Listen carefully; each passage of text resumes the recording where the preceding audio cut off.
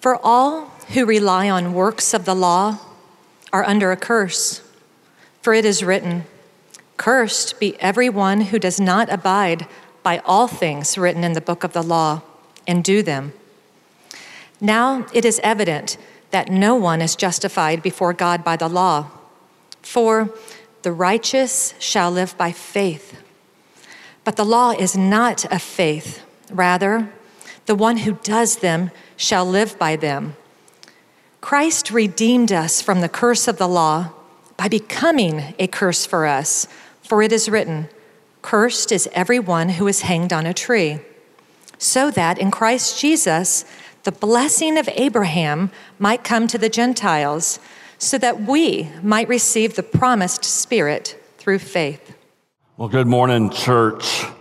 It's been good to see you all again this morning. What a great weekend, and thank you, all of you who served over at Lockmart Elementary and loved Jesus in this way, and others of us, we were celebrating the life of Lynn Goris and just having a great morning, remembering her. And I think maybe one of the most moving times in the funeral at the end, as we were having eulogies, a lady came up and who was her house cleaner for the previous year. And in that last year of her life, Lynn led her housekeeper to Christ. And just started asking her, would you read the Bible for me? Lynn's 90 years old, and she said, I'd never read the Bible before, and I told her no. And it was just an incredible testimony. And we heard another one with Dave. And, I think it's a reminder to all of us that there are people in our lives that God wants us to continue to go to pursue, to go yet again. I was at the hospital with Dave and Frida that afternoon when Dave, their brother, had been admitted, and they told me how he was so hard. And I said, well, why don't you go and talk to him? And he said, we've said everything. I remember Dave saying, I wouldn't know what to say. We've said everything. Dave, I think I saw Dave earlier. He's here somewhere. And you remember, Dave, you, me, and Frida, we held hands and we prayed. And we claimed the promise in 1 Peter that we don't have to think about and wonder about what we're going to say. God will give us the words to say. I never knew, I know David said, okay, I'm going to go one more time, and he did. And now to hear the words that actually God gave you, Dave, that was just awesome. I know that that was a God thing, right? That was God answering our prayers and Frida's prayers for her brother, and it's just neat to see. What a great time. Also, before we jump into the message, I want to say a big thank you. Ted, stand up. Ted Unser. He has been, he and Jamie and the family have been here for 8 years. Ted has been on staff as our facilities director for about 5 or 6 years. And he is doing the unpardonable. I don't like it, but he is, but it's okay. I get it. He's moving actually up towards my sisters. He and his family, they're moving to Tennessee, maybe next weekend or here in the next week or two. And so Ted, thank you. Ted has saved our church. It's not an exaggeration to say tens of thousands of dollars because he has these skills that he has used to repair things that we always hired out to other people, and it's just been a real blessing to our church, and he's just served our church with a cheerful spirit and a smile and a willingness to serve, and he's been a great staff member for our church. So Ted, thank you for the last 5-6 years of your service, and we're going to miss you for being here. So. Yeah, absolutely. So some more good news. We have a great group of children who come on Sunday nights to Voyagers. And the good news is that our first and second grade boys group is so large, one of you men now have the privilege of helping us with those first or second graders. Isn't that great news? Amen. That's right.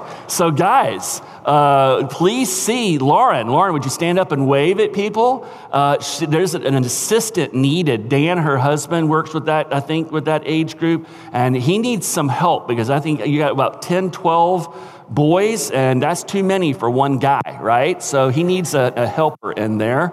And so if you would come and see them, here's your deal. You don't have to commit yet. You can try it before you buy it, okay?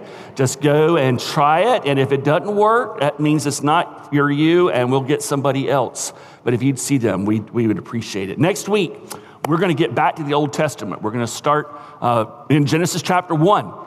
And for much of the rest of the ministry year, we'll be in the book of Genesis. We might make it to Nehemiah. I'm not sure yet. But this morning is a special day. This is Reformation Sunday. We are a Reformed church. And we love this Sunday because it's the Sunday before the anniversary of what is considered the beginning of the Reformation. 503 years ago this week, Martin Luther off the Reformation by penning his 95 Theses and nailing it to the doors of the Wittenberg Church, and he literally turned the world upside down. For Luther, this journey to this time began actually about 12 years earlier, in 1505. He had an experience, a very vivid experience, life-changing experience with God, and he joined a monastery and committed his life to becoming a priest and a servant of God's church. And so he became an Augustinian monk, and he was ordained as a Roman Catholic priest, but his soul was constantly in torment over the fear for his salvation and for his eternal life. The abbot of that monastery was a man by the name of Johann Staupitz, and he saw the potential in Luther, and he saw how troubled he was, so he thought that it would be beneficial to Luther to send him to Rome so that he could see the grandeur of the Roman Catholic Church at that time. In 1510, Luther goes to Rome, and it did not have the effect that the abbot had intended. When he got to Rome, Luther was even more upset. He was more appalled as he saw the immorality of the priests that were in Rome. He saw the greed and the materialism of the cardinals. He saw such vivid examples of works righteousness and people having to work to earn their salvation. And it did not calm him down at all. And so the defining moment of the Reformation came there a defining moment for him came in 1517 when the Pope began to sell indulgences for the construction, to raise money for the construction of what we now know as St. Peter's Cathedral and the Basilica. An indulgence was a certificate that you could buy. If you gave a certain amount of money, the salesman, the Catholic salesman, would give you a certificate, which meant that either your loved one would immediately leave purgatory and get to go to heaven, or if you bought it for yourself because you didn't care about your family members, when you died, you got to skip purgatory and go immediately to heaven. This is something that the Roman Catholic Church, by the way, still sells today. And so Luther, when he saw this, was just convinced that the Pope did not know what was going on in his name out in the places away from Rome. And so the 95 Thesis was actually his attempt to call the church back to, the idea that we can't buy our way into heaven, and we can't work our way into heaven. Of course, he was wrong. This was all being done under the approval of the Pope, and so he was declared a heretic, and now we're off to the races. The defining moment, though, for Luther and what led to this change between that trip in Rome in 1510 and the nailing of the Theses in 1517 was in 1515 and 1516. He had received his doctorate in theology. He was teaching in the local university in Wittenberg. In 1515, he taught through the book of Romans. And in 1516, he taught through the book of Galatians. And when teaching through those two books, he realized that all of his theological training was clashing with what the Word of God actually says. And thankfully, he sided with the Word of God. And he became a Christian. He became a believer. He says, at that time, and true peace entered his life. He would later write, by the way, this is who Martin Luther, what he looked like, I guess, a painting that was done, and a good German man, right? And he would write about the book of Galatians. He says, the epistle to the Galatians is my epistle. To it I am as it were in wedlock. It is my Catherine. And Catherine was the name of his wife. He loved this book and what it did for him. So as Reformed churches, we look back in gratitude to men such as Luther and Calvin and Knox and Melanchthon and others. We don't always highlight this every year. Some churches do, but I think it's been probably 5 years or more since we have, and I wanted to do that this morning to just kind of point out how much we owe to Luther and these men and the essential truths that they recaptured for the church. These essential truths are kind of the bedrock of a Reformed church like ours, and it was the bedrock of the Reformation. They were called the five solas: sola scriptura, sola fide, sola gratia, solus Christus, and sola Deo gloria. The word sola means alone or only.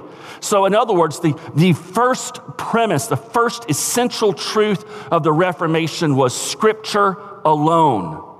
And so as Luther would debate in the upcoming years against Roman Catholic defenders, and as he was being put on trial for heresy, they would quote from church traditions and decrees that had been made over the last centuries, and to everything that they would say, Luther would just quote Scripture.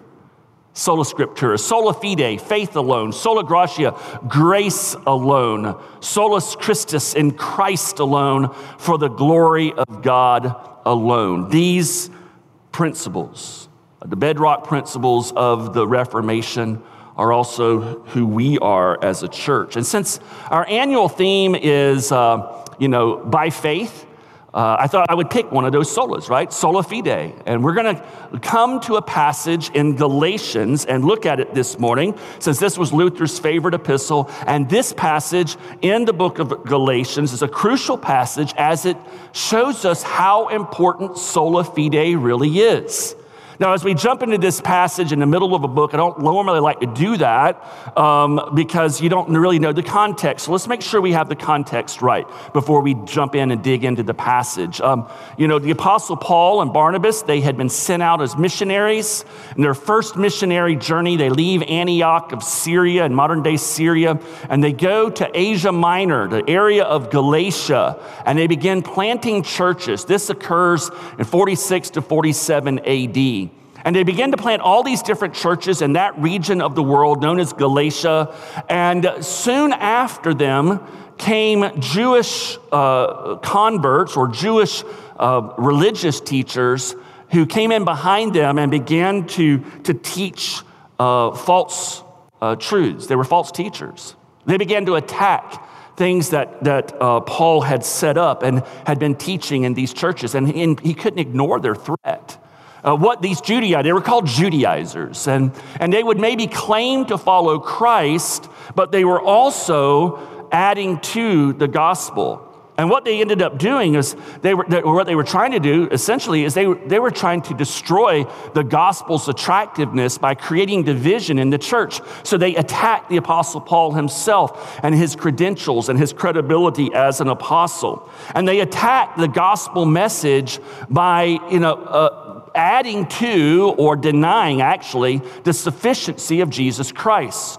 You see a good example of what these Judaizers were teaching when Paul returned from this missionary journey and this began to occur. It began to upset the churches. And so a council was called in the city of Jerusalem, and all the early church's apostles and elders gathered together. And you see the need for it in the very first verse of Acts 15. They're talking about the Judaizers. Some men came down from Judea and were teaching the brothers, unless you are circumcised according to the custom or according to the law of Moses, you cannot be saved.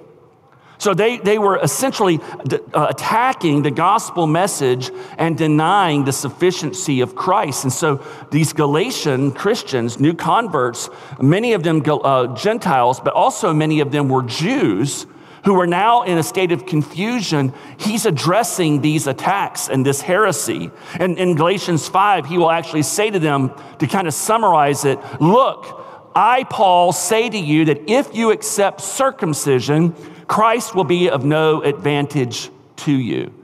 So they were destroying the gospel's attractiveness and attacking the gospel message by denying the sufficiency of Christ, and they were weakening the gospel's power by stressing legalistic human works and righteousness.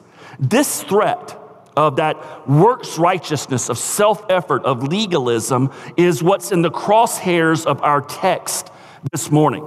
That's the context. So let's get right into the curse of legalism and works righteousness. Verse 10, for all who rely on the works of the law are under a curse. For it's written, cursed be everyone who does not abide by all things written in the book of the law and do them. Now it is evident that no one is justified before God by the law. Now we often, in church world, we will often use words like legalism or works righteousness. And this can mean different things to different people. In just a minute, I'm going to define what this word means. And we're going to unpack this passage and see how it is foolish and it's actually a curse of the human condition to live this way. But before defining it, I thought, a picture's better than 1,000 words. Well, a video is even better. I want you to see a modern day, living, breathing example of religious legalism. Watch this video. The idea of creating holy space is really an idea that people generally appreciate today.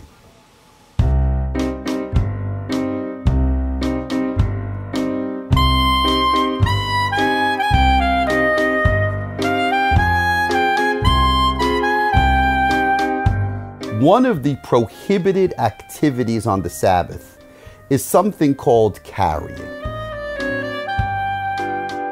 The rabbis realized the difficulty in enjoying the Sabbath if you weren't allowed to carry outside of the house.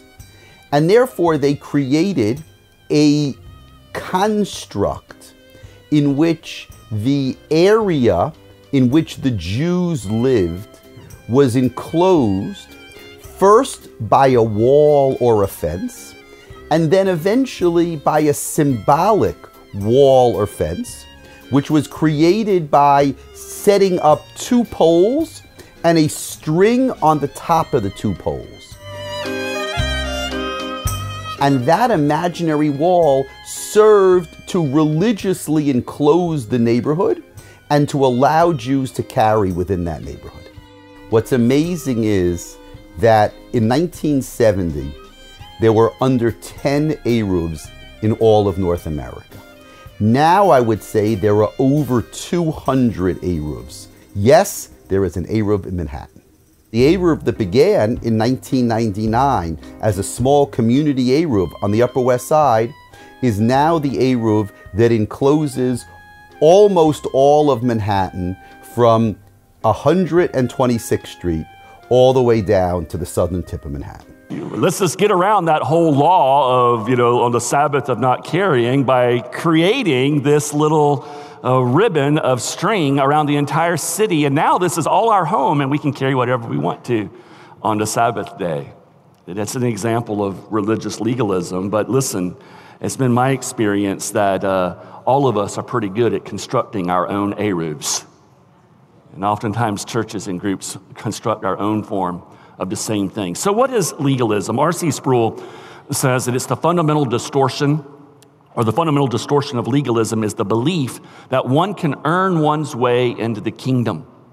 I would define legalism as the belief that one's status before God is contingent upon obedience to prescribed rules and regulations. And Paul, he pulls no punches here, right? He says that to do this is absolutely foolish. It is dangerous. It puts you under a curse. It's foolish to equate outward morality with inward faith. It's foolish because you can live a moral life on the outside, but the motives of your heart internally are legalistic. They aren't pure. They aren't holy. Your motive for obedience is skewed. You can obey the law and completely miss the spirit of the law. I mean, this was what the legalists did, like the Pharisees. They would tithe their herbs, but they would overlook, Jesus says, the weightier matters of the law, like justice and mercy. And this is a foolish way to approach life. And the reason it's foolish, Paul says, is because it puts us back under the curse of perfect obedience to the law, a standard that none of us can abide by. None of us can fulfill it. It's foolish. It's impossible. You see, relative to our salvation, legalism does not bring redemption. It brings condemnation. He says in verse 10, "O foolish Galatians, who has back in chapter 3, verse 1, it is verse 10. Our thing is there as well. For all who rely on works of the law are under a curse, for it's written, cursed be everyone who does not abide by all things written in the book of the law and do them." We're put under an impossible standard. It's impossible for us to perfectly obey it, right? Because it's not just a matter of obeying most of the law, it's obeying all of the law. And if you disobey the law in one place, you've disobeyed all of the law. It's an all or nothing deal. And so Paul is coming to him and saying, listen, these guys are telling you to come back under the law. This is foolish. You cannot even come into the kingdom of God by obeying the law. It's impossible.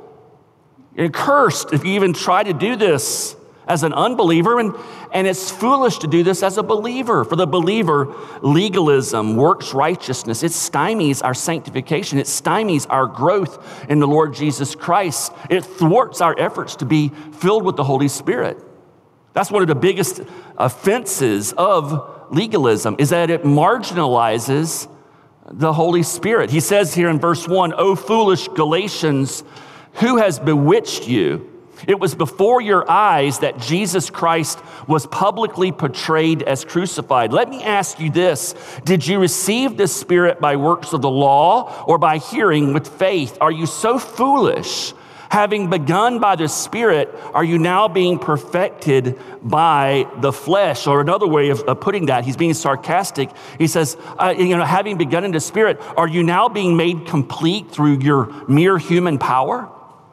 Legalism marginalizes the Holy Spirit. It compartmentalizes the gospel by stressing works over grace, and the fruit that's produced from it is completely false. It's illegitimate. What begins to develop in a Christian's life who comes back under a legalistic mindset is what develops is a transactional relationship with God. An entitlement mindset. In other words, I do for God and I get from God. I perform, I get. I'm good, I should be blessed. This transactional relationship, a posture of arrogance is what develops, and a heart that's filled with condemnation and judgmentalism for others that do not agree with us. And what it essentially does is it magnifies ourself over the work of Jesus Christ. At his core, a legalist believes that Jesus gets us into the game. But then, to win the game, it depends on me and some help from Jesus. Right? That's what happens with legalism. And Paul says this is foolish, because the minute you go down this road towards your Christian life, it puts you back under the curse of works righteousness, which never brings spiritual life. It never leads to redemption. It just leads to condemnation. So Paul begins this passage, and he starts with this curse, this foolishness of legalism, and then he takes us to the wisdom and the blessing of living by faith. Verse 11, "Now it is evident that no one is justified before God by the law, for the righteous shall live by faith. But the law is not of faith, rather the one who does them shall live by them." That little word "by" in this passage, right? It's an important word. It has incredible significance. We live by the law. The righteous shall live by faith. The law is not of faith, rather the one who does them shall live by them. Tim Keller suggests that every one of us ought to ask an important question. What do I live by? Because that's what this passage is hitting at. He writes this, he says to live by something means to rely on it for our happiness and fulfillment. Whatever we live by is essentially the bottom line of our lives. What gives us meaning, confidence, and definition. It is very illuminating to ask, what do I live by? What is my life based on? What, if I lost it, would make me feel as if I had no life left? These are all questions that lay bare the foundation of your life. See, Keller is touching on an important truth. That little word by reveals something. What we live by reveals who or what we worship. So we have to ask ourselves, what do we live by? I think for a lot of us, the what we live by resembles a game that some of you may have played in the past. How many of you are familiar with the game roulette? Raise your hand. Roulette. Okay, how many of you just don't want to admit you're familiar with the game roulette? Okay, no. Okay. All right, you know what roulette is. And children, in case you don't know what roulette is, it is a game that is oftentimes in institutions of the financially challenged. And it's a wheel that spins, right? It spins, and there's numbers on them, and they'll be like red and black, and they're numbered, I don't know, Bob, what are those numbers again? No, I'm teasing, right? They may be numbered 1 to 25 or whatever, black and red. And what you do is you get these chips, which represent money. And you are betting that when they roll the ball around this little track and it does it and it finishes rolling, it's going to drop down into the slot where you put your money. And so some people will take all of their chips, and every chip represents a certain amount of money. And the cheapskates, it represents $1, and they're really foolish, maybe $100 per chip, right? And they put their chips maybe on, what's your favorite number? Give me a number. 2, okay? And what's your favorite color? Red or black? Red, okay. So they take all their chips. Parents, I am so sorry that I just realized I'm teaching your children how to play roulette this morning. But I'm trying to make this illustration pertinent to them. And now I'm in too deep. I got to finish, right? All right, so they put all their chips on 2 red. Now, some people are maybe a little slicker. And what they'll do is, what do? They put maybe some chips on 2 red, and maybe they'll put some on 7 black, and some on 13, and some on 18, all these different, and they're diversifying their chips. Now, you may be asking, what on earth does a casino game have to do with this and legalism? Because this is exactly what we do with our lives.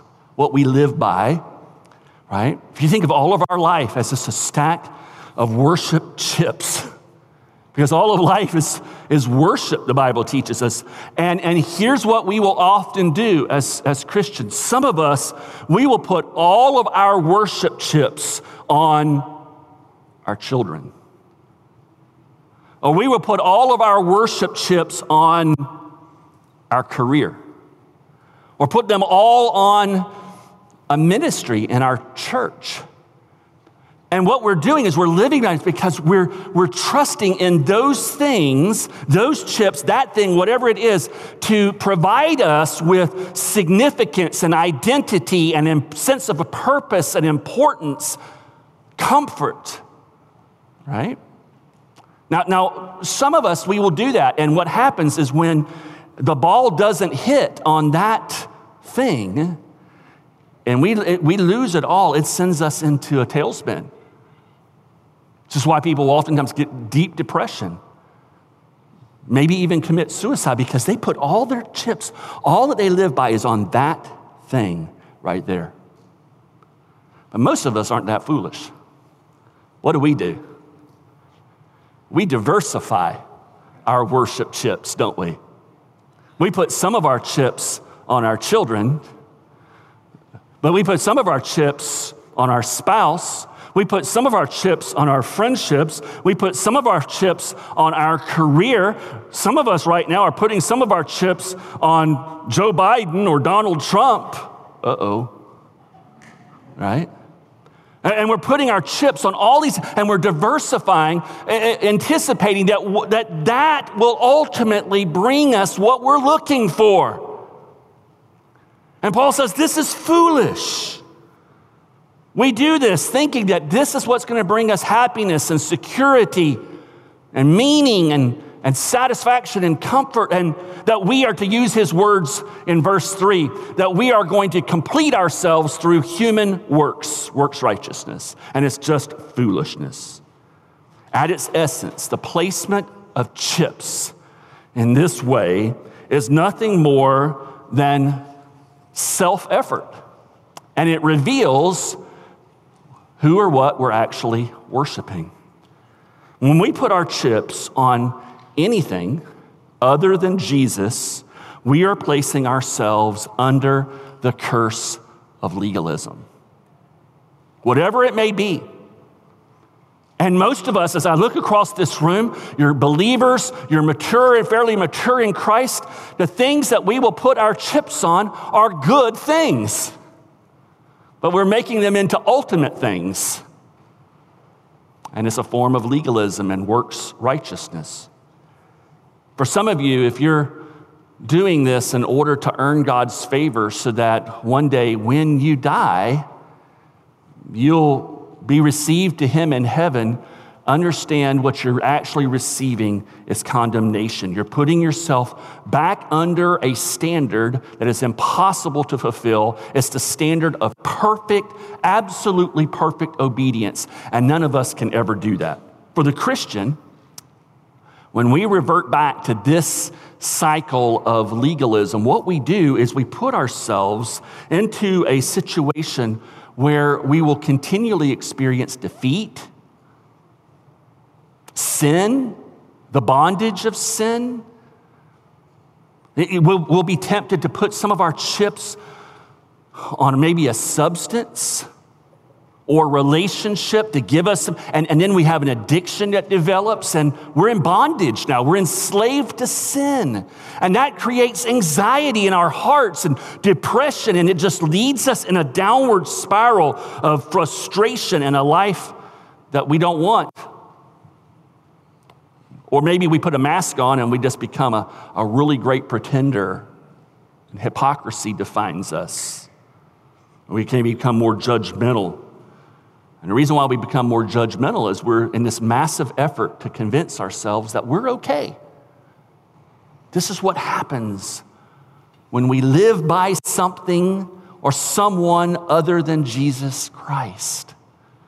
This is why by faith is so important. We don't have to live like this. We heard the story a few moments ago. Christy told us the story of Abraham. Abraham believed God. We see in this passage in Galatians 3 where Abraham, just the verse before, I think verse 7, 8, he refers to Abraham. Abraham believed God. He lived by faith, and this counted as righteousness. We don't have to come under the sway of legalism. We can live by faith. We can believe Christ. And listen, there's a difference, and I want you to hear this very carefully. You can believe in Christ and not be believing Christ. Okay? You can believe in God and not believe God. But you can't believe God and not believe in God. You can't believe Christ and not believe in Christ. But you can believe in Christ and not believe Christ. Do you see the difference there? If you don't, write it down and think about it. It'll come to you. This is important for us to see. I mean, another way of putting it, listen, the devils believe in Christ, but they don't believe Christ. You understand?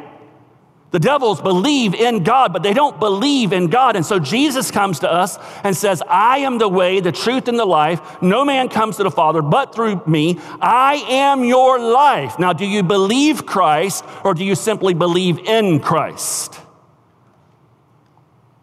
Believing Christ is living by faith. And that's why Abraham was blessed. He believed God. He didn't just believe in God and that God existed. He believed God, his promises. I am going to make you name great. I am going to give you an inheritance. This is going to come through your son, Isaac. He didn't know how it was going to work, but he believed God. That's living by faith. Not just some nebulous, I believe in God. I believe in Christian doctrine. I believe in what the Bible says. There's a difference between believing in it and living by it. There's a difference of giving intellectual assent and believing Christ. One is faith. The other is religious activity. One leads to life, the other leads to condemnation. Children, young people, you've been raised in your parents' homes from a young age. You've been told the stories of Jesus. Here's my question for you. Do you believe in Christ, or do you believe Christ? It's the most important question you can answer. Keller says, what are you living by? Who are you living by? Church, do we live by Christ? Or are we simply living in our doctrine about Christ? Big differences here. One is a life by faith, one is not. Christ redeemed us from the curse of the law, verse 13 says, by becoming a curse for us. For it is written, cursed is everyone who's hanged on a tree, so that in Christ Jesus, the blessing of Abraham might come to the Gentiles, so that we might receive the promised Spirit through faith. The curse is removed from us by Jesus, who became a curse for us. Think about it, church. Jesus received the curse that we all earned because of our sin, so that we in turn might receive the blessings that he earned. He received the curse that we earned so that we could receive the blessings that he earned. In the eyes of God, Jesus became sin so that in the eyes of God, we can become righteous and be seen as righteous by faith alone. Solas, by faith alone, grace alone. It all happens because of God. In Christ alone, we receive this ultimate blessing. The ultimate blessing mentioned in this passage is not only are we Abraham's now heirs, like Abraham, we receive the ultimate gift, not just eternal life. We receive the presence of the Holy Spirit in our lives, the person of the Holy Spirit living within us right now, giving us all spiritual blessings, all spiritual power, so that we don't have to enter back under the curse of the law. Is this your experience? Are you living by faith? Who, church, are you living by? It reveals who we're worshiping. Father, may we be a church. May the people here, may the children who have sat at their parents' feet and have sat in discipleship, who've heard the truth of the gospel, may the truth becomes a reality as they trust Christ and believe Christ. Lord, make us a church that is characterized by this vibrant union with you, Lord Jesus. May our life be drawn from you. May our church reflect the beautiful aroma of the gospel and of who you are. Like you, Lord Jesus, may we attract those who are in desperate need of salvation. May we have that humility and love of spirit and loving spirit that you had for the sinner, for the one who is in need. May there be no hint of spiritual pride and arrogance. Lord, may we be that church that recognizes we are saved by your grace. And if it were not for your grace, we would have no hope at all. In your name we pray these things, Jesus. Amen.